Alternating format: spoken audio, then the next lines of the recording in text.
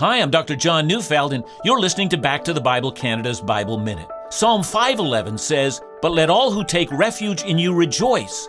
Let them ever sing for joy and spread your protection over them, that those who love your name may exalt in you."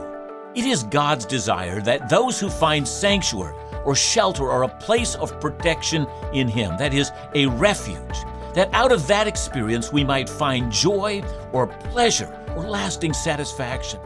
The point is not just that God protects us, saves us, and rescues us from sin and all the assaults of life. The point is this: He does it so that we might experience joy.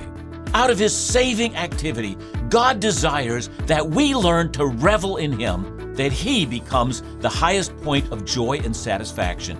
Listen to Back to the Bible Canada each weekday on this station or at backtothebible.ca.